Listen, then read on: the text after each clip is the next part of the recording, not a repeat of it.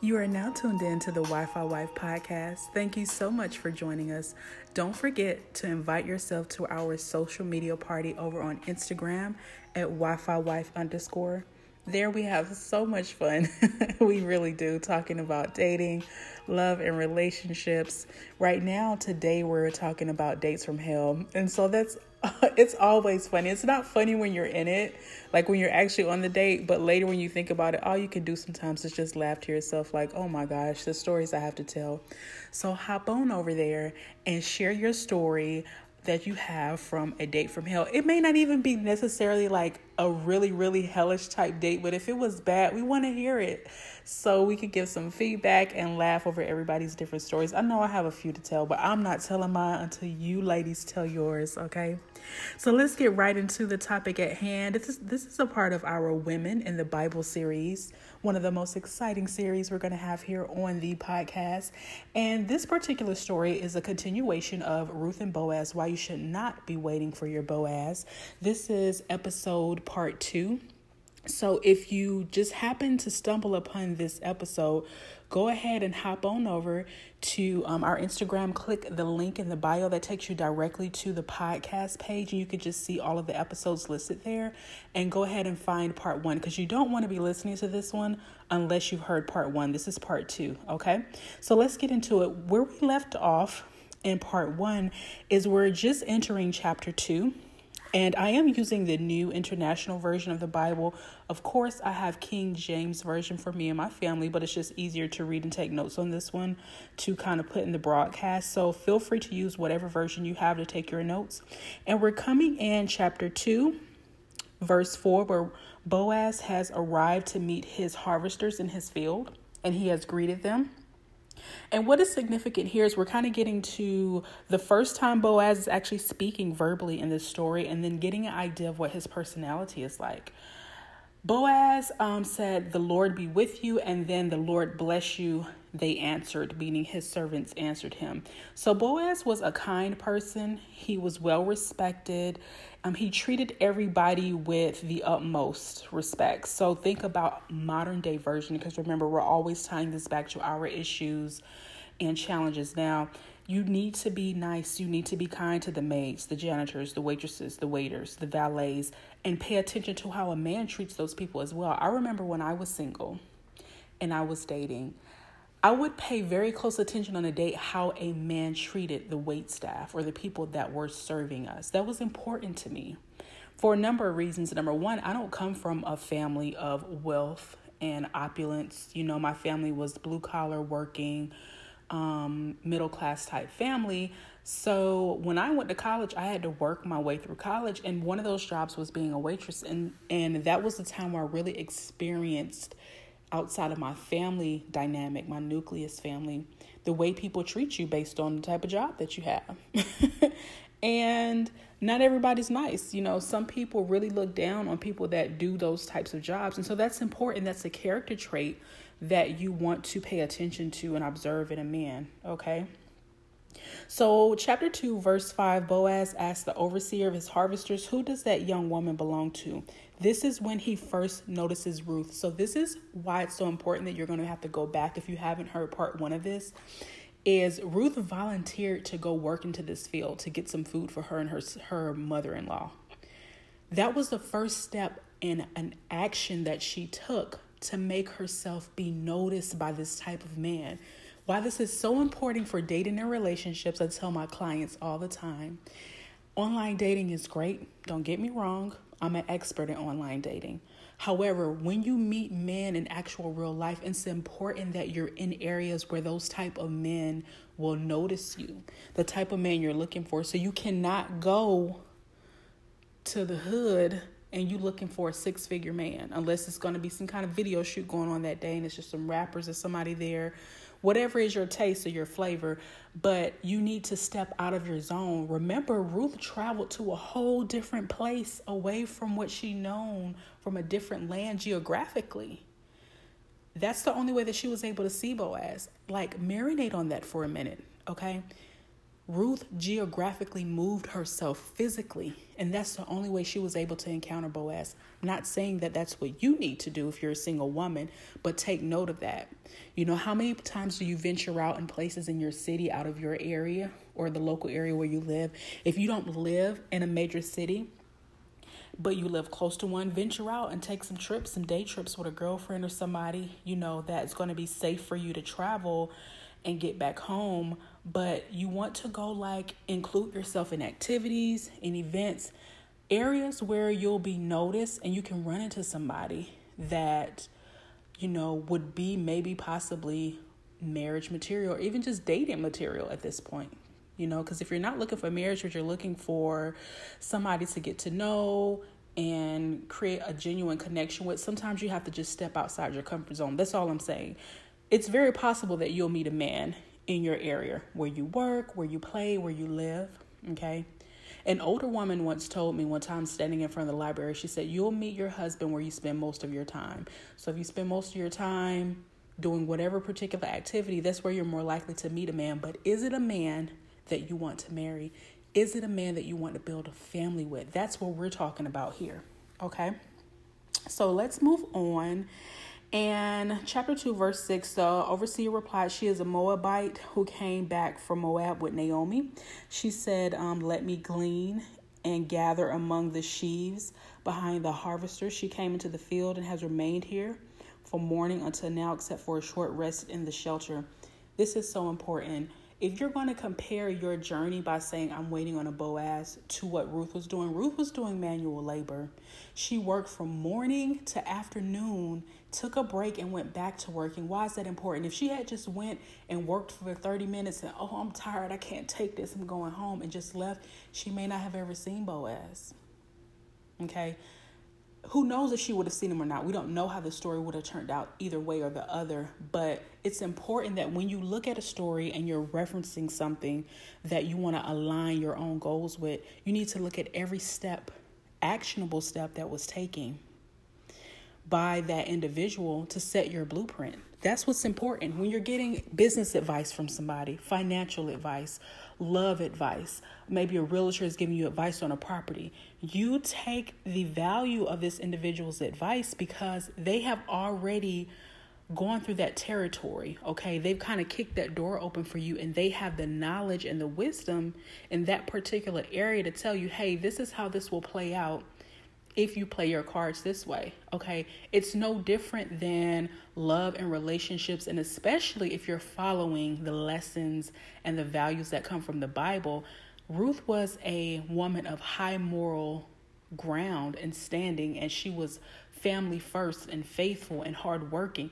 I'm talking about being out in a hot sun, picking up grains alongside other people, trying to just get scraps for her and her mother-in-law. How many of you are willing to do that? That's what I'm saying. You're not going to actually have to do that, obviously, but you have to get out of your mindset that you're just going to stumble upon this rich man while you're just getting your toes done, basking in the sun, and some like that happens. Obviously, that does happen to some women, but you want to set yourself up for success in a relationship and a marriage. And in order to do that, you need to work on the inside, your personal development, and the outside, your personal appearance and how you appear or how you make yourself appear, to the world. Okay. And that's being classy. That's being upstanding. That's being a giving, generous woman, humble, having the traits that would want to attract a Boaz type man. Okay. And so let's move on. So Boaz said to Ruth, my daughter, listen to me. Don't go glean in another field and don't go away from here. Stay here with the women who work for me. Watch the field where the men are harvesting and follow along after the women. I have told the men not to lay a hand on you. And whenever you are thirsty, go and get a drink from the water jars the men have filled. This is verse 8, chapter 2. This is pivotal in this story. Why? This is the first time that Ruth, and Boaz are having a verbal exchange. And the very first thing that comes out of this man's mouth is, don't worry, I got you. I'll protect you. Stay here on my property. I have ordered my workers to not touch you. I have ordered the people to not lay a hand on you. He's immediately laying protection over her. The very first encounter, men are natural protectors. They are natural givers. It is their nature to do so. Okay, so if you are involved with a man or you're interested in a man who hasn't shown in any way that he wants to protect you, that's a problem, because that's a part of a man's natural, that's their natural traits. It's organic to them.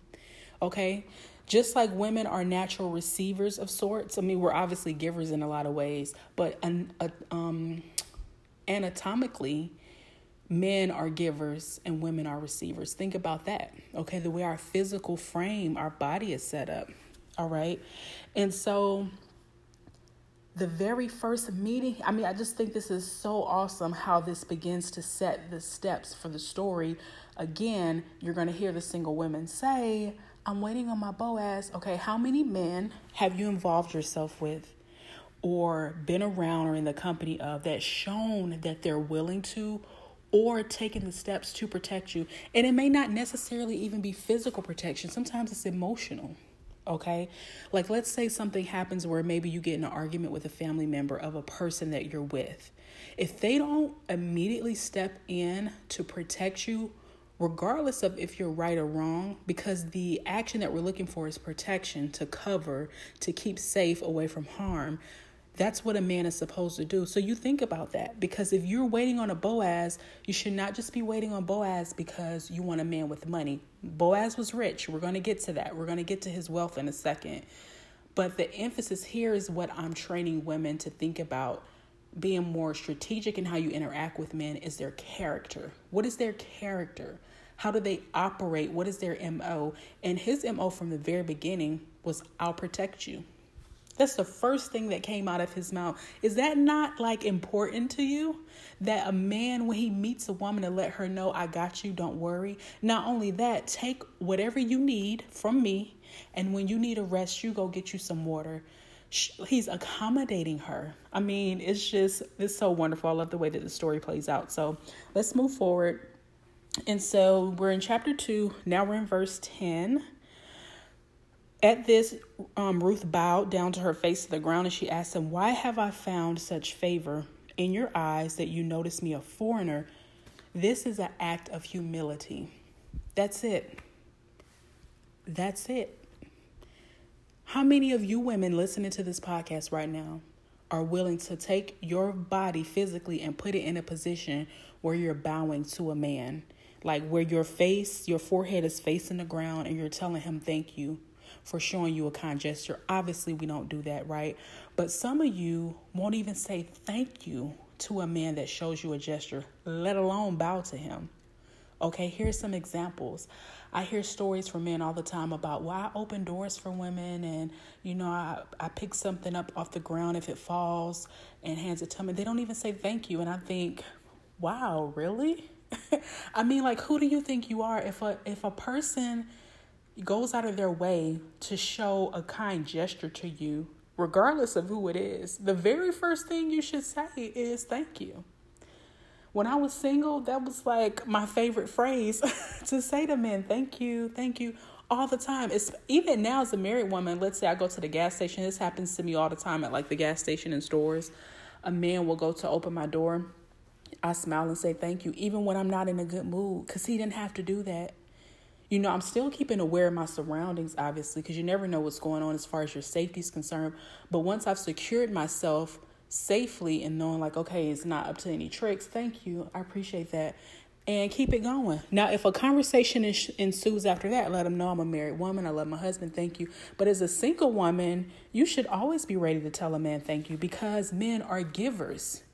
Okay. You should be ready to receive. It's not always going to be money. It's not always going to be a bag, a handbag, or a car, or just a huge grand gesture. It could be something small. Sometimes you're tested with small things before God will give you your bigger blessings.